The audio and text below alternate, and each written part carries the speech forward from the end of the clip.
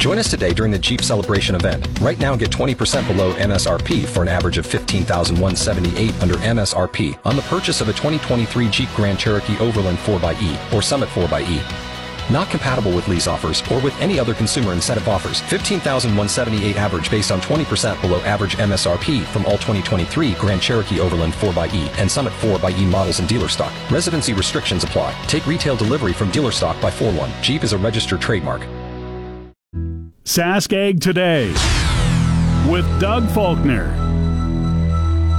Good afternoon and welcome to Sask Ag Today. Coming up on today's program, the president of the Agricultural Producers Association of Saskatchewan has weighed in on the dispute between Viterra and their unions that could go on strike tomorrow afternoon. We'll hear from Ian Boxall. Another organization that's keeping track of the Viterra and GSU Locals 1 and 2 talks that are trying to hammer out a new deal is the Saskatchewan Trucking Association. We'll hear from George Henderson, who is the Director of Operations and Member Services with that trucking association.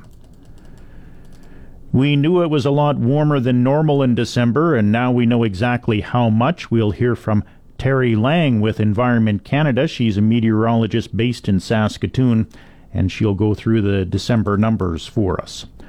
All of those stories and much more coming up on today's edition of Sask Ag Today. But first, it's time for the Agriculture Outlook with Precision Weather. And that's a presentation of Milligan Bio. Milligan Bio now offers biomeal for your livestock, giving your animals more protein, more energy, and more of what they need. It's also brought to you by Sean Prahitka, your RE/MAX Blue Chip Ag Division Special. Welcome back to Sask Ag Today. The president of the Agricultural Producers Association of Saskatchewan, or APAS, Ian Boxall, says Viterra and the union representing its employees need to get a deal done soon.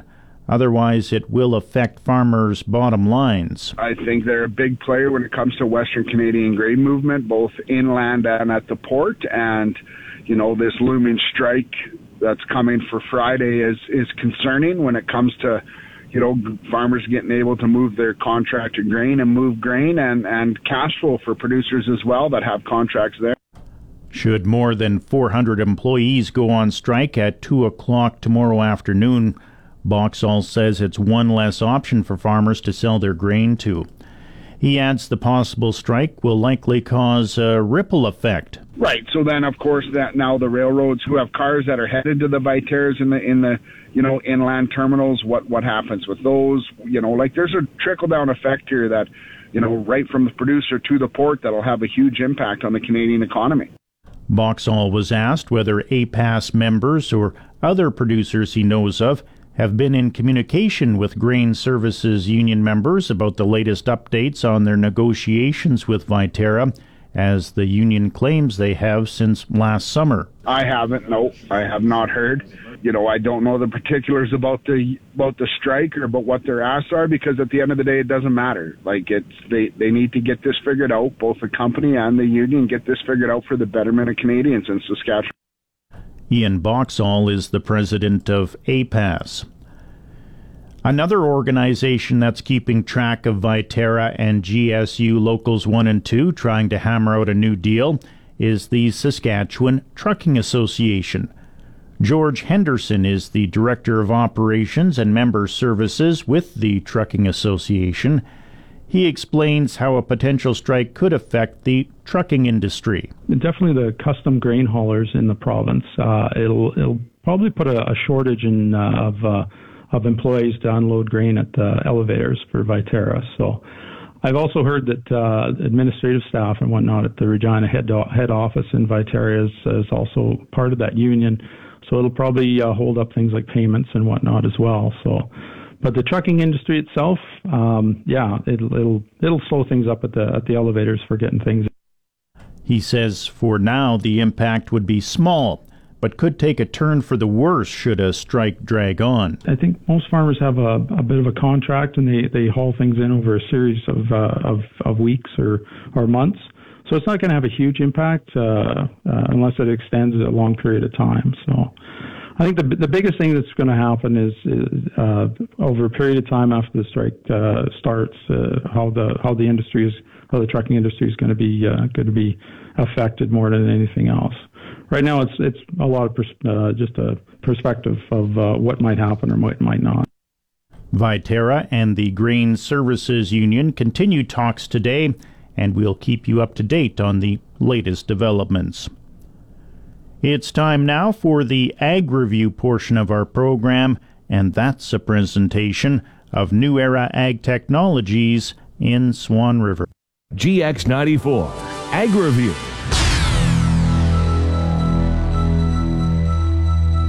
Even though selling activity for canola could be slowing down, according to one analyst, there are too many bearish indicators to predict a boost to prices.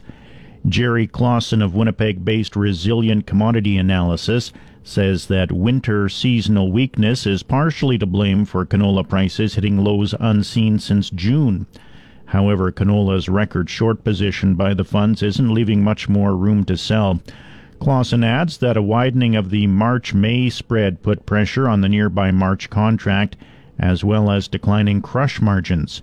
Vegetable oil markets also became weaker due to increased palm oil production in Indonesia and Malaysia, as well as Argentina's soybean crop more than offsetting losses from Brazil. He's also hearing estimates for United States soybean seeded area later this year to be 4 million to 5 million acres more than in 2023, adding to the crop's bearish outlook. Soybean, corn, and wheat futures all came under pressure to start 2024, with the path of least resistance pointing lower still, despite the potential for some end-user bargain hunting. Terry Riley, a senior agricultural strategist with Merex in Chicago, says he remains bearish on corn, wheat, and beans because the balance sheets seem to be a little heavy. However, he adds that traders are still trying to get a better handle on the actual soybean production out of Brazil, with that uncertainty likely to sway prices through the South American growing season. For corn, prices have consistently settled below key moving averages, which Riley sees as a bearish sign. Wheat remains stuck in a sideways trading range, with a focus on global demand and tender announcements. Riley says uncertainty over movement through the Black and Red Seas was keeping some caution in the wheat futures. A new and improved certified sustainable beef framework has been released following its first 5-year review. It was announced by the Canadian Roundtable for Sustainable Beef, or CRSB. The framework was launched in 2017 as a bid to recognize and monetize sustainable beef production practices. It came up for a scheduled 5-year review in 2022. The CRSB set a committee composed of representatives from across the beef supply chain, reviewed all parts of the framework. It also got input from stakeholders, experts, and the public. This included a thorough review of the CRSB standards for production and processing, strengthened and protocols for certification to improve clarity and consistency, updates to chain of custody requirements, and how CRSB claims are enabled. The claims associated with certified operations and sourced CRSB certified beef were also updated. Canada and some of its allies are warning the Houthis that they will bear responsibility for the consequences of their continued attacks on ships in the Red Sea. The statement, released by the White House and signed by 12 countries, says the ongoing attacks are illegal, unacceptable, and profoundly destabilizing. The Iran-backed rebel group has been firing long-range missiles at Israel from Yemen and attacking civilian cargo ships, and the statement said the group has been significantly escalating its efforts in the past week. Around 15% of the world's seaborne trade typically passes through the Red Sea, but shipping companies have been forced to reroute. The statement says rerouting ships is adding weeks of delays and jeopardizing the movement of food, fuel, and humanitarian aid. It calls for an immediate end to the attacks and for release of detained vessels and crews. Germany's coalition government has agreed to change its 2024 budget plans after subsidy cuts proposed to bring spending in line with debt rules angered farmers. The controversial abolition of tax breaks and diesel subsidies for farmers will not happen in one swoop. Instead, tax concessions for agricultural diesel will be reduced by 40% this year, then by 30% in 2025, and a complete end to the subsidy from 2026. The planned abolition of the tax break prompted hundreds of German farmers to protest in central Berlin last month. And Sask Ag Today will be broadcasting live from Western Canadian Crop Production Show in Saskatoon next week. Be sure to tune in at 12:11 on Tuesday, Wednesday, and Thursday afternoon for special editions of Sask Ag Today. Welcome back to Sask Ag Today. Mist and -7 degrees in the Yorkton-Melville region. I'll have your complete weather details coming up at 1 o'clock. Well, we knew it was a lot warmer than normal in December, and now we know exactly how much. Terry Lang is an Environment Canada meteorologist based in Saskatoon. The records fell fast and furious, and December came out to be warmest on record for a number of places in Saskatchewan.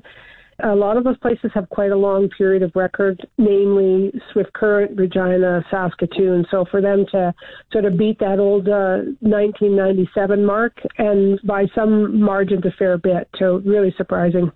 As for the level of departure from normal, some places were 8 and some places even over 9 degrees warmer than 30-year average temperatures for December. So that's a pretty significant number. But Lang isn't sure this is the strongest El Nino ever. Well, I think we have to give it a little bit longer because it's just sort of peaking now, and the final numbers have to be kind of crunched. And we'll also wait to see if maybe there is some contribution from climate change on this one as well. She then goes into the areas that had the driest December. Well, it's sort of a relative number when you talk about where it was the driest, but some places like Swift Current came in with half a millimeter of precipitation for the month of December, but surprisingly, that was only the third driest December on record. So that's, pretty dry when you only get 0.5 millimeters of precipitation for the month. But places like Key Lake, LaRange, Meadow Lake, they came in with their driest Decembers on record. They have slightly shorter periods of record, but they came in with slightly more precipitation, but it was all relative to how much they usually get. Lang says that this could raise concerns about wildfires come the spring and summer.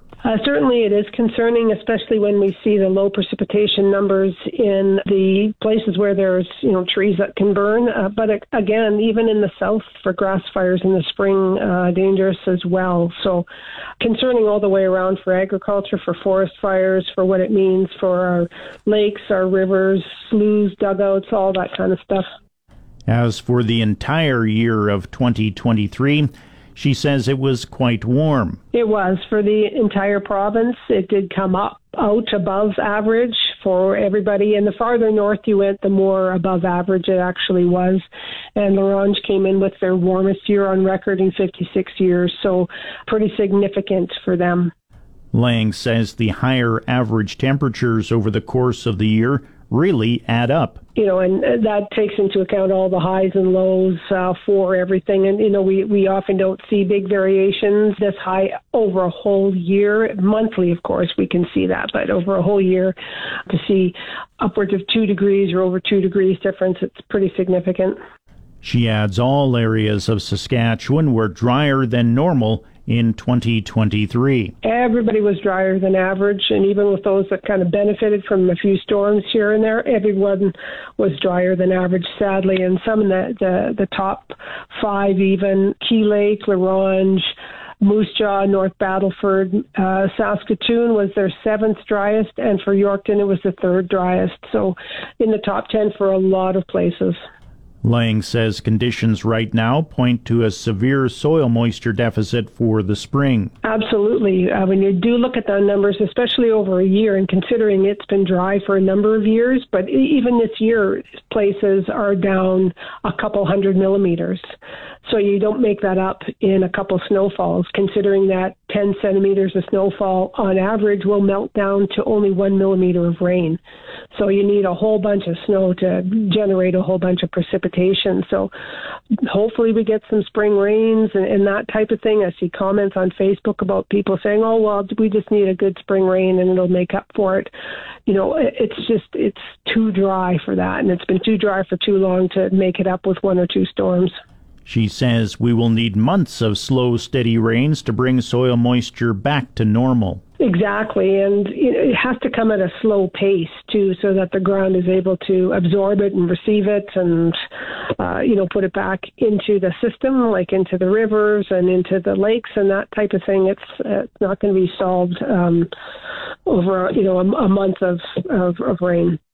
Terry Lang is an Environment Canada meteorologist based in Saskatoon. Livestock market conditions. U.S. live cattle futures for February are trading at 171.25. That's down 60. April live cattle trading at 174.42, down 32. March feeder cattle trading at 225.90. That's down 112. April feeder cattle trading at 231.37, down 117.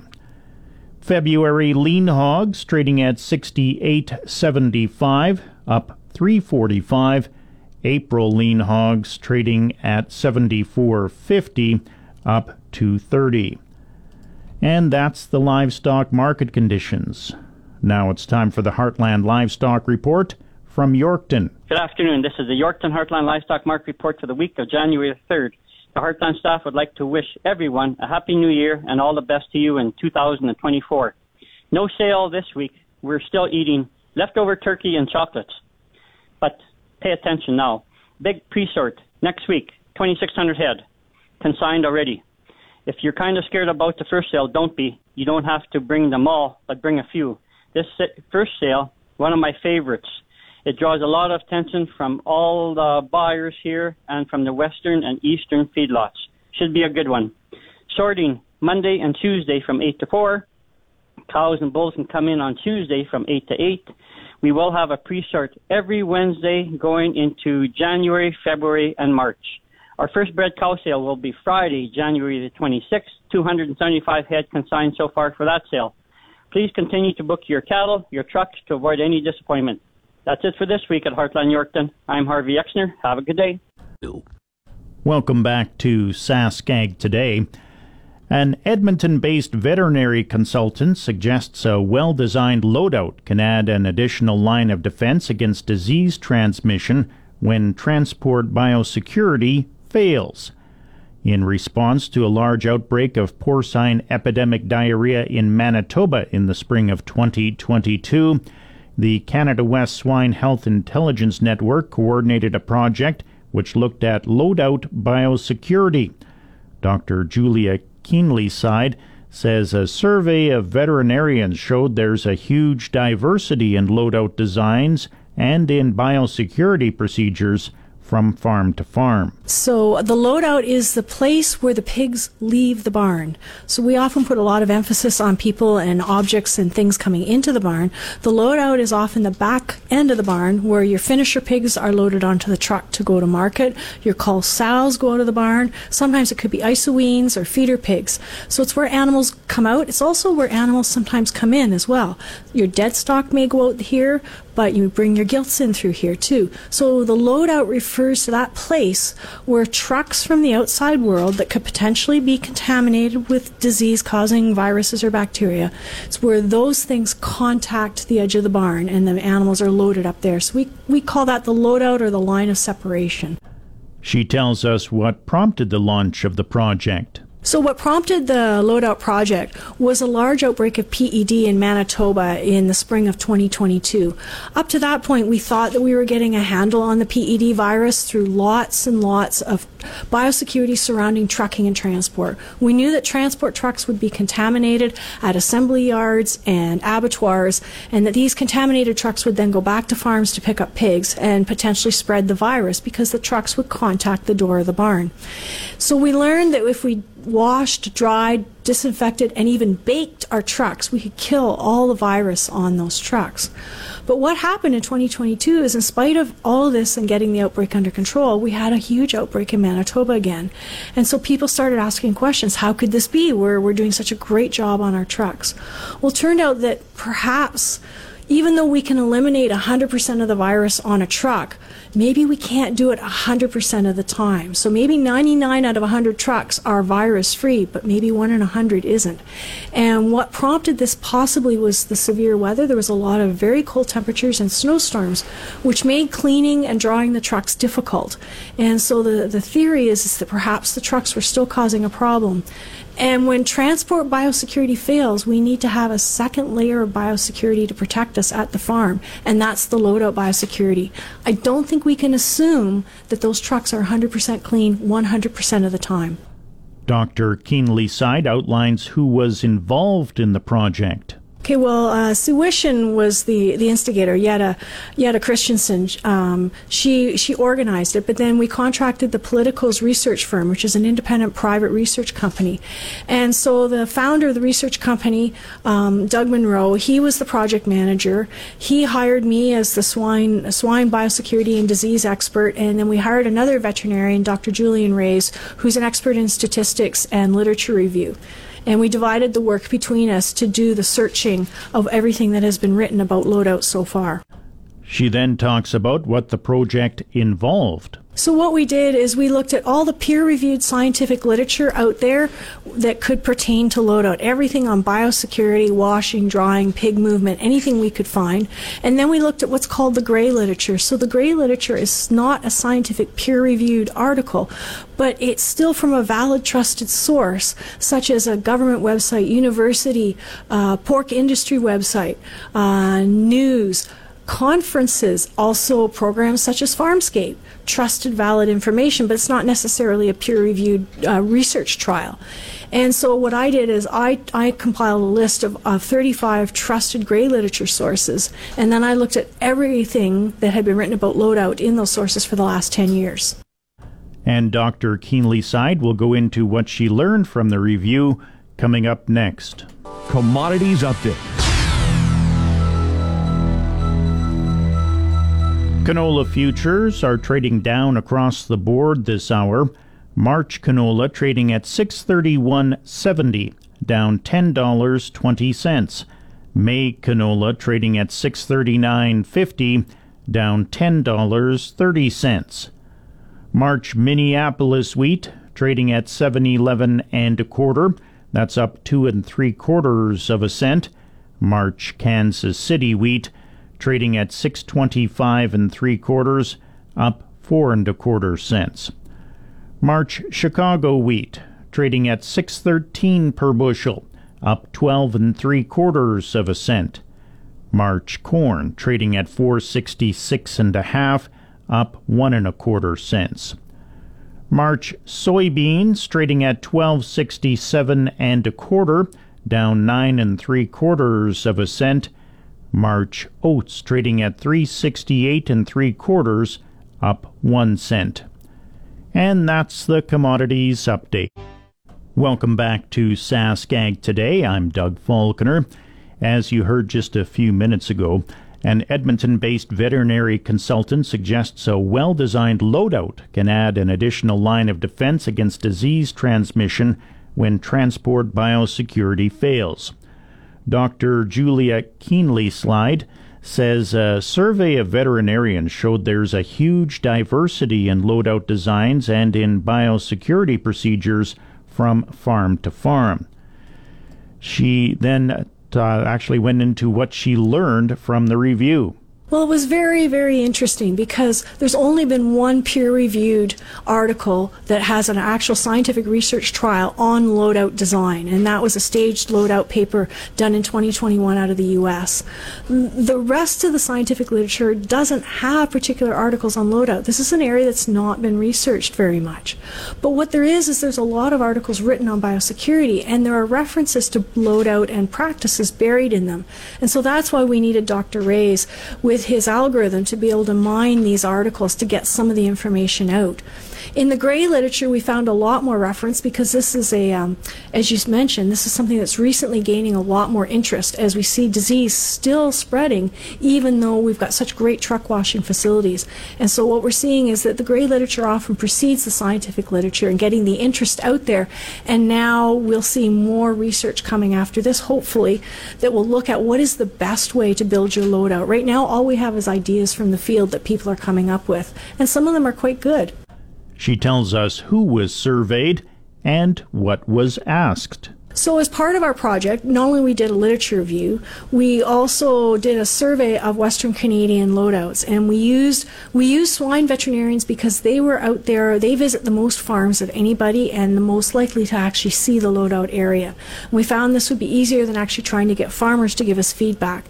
So what we did is we contacted veterinarians, had them fill out a survey.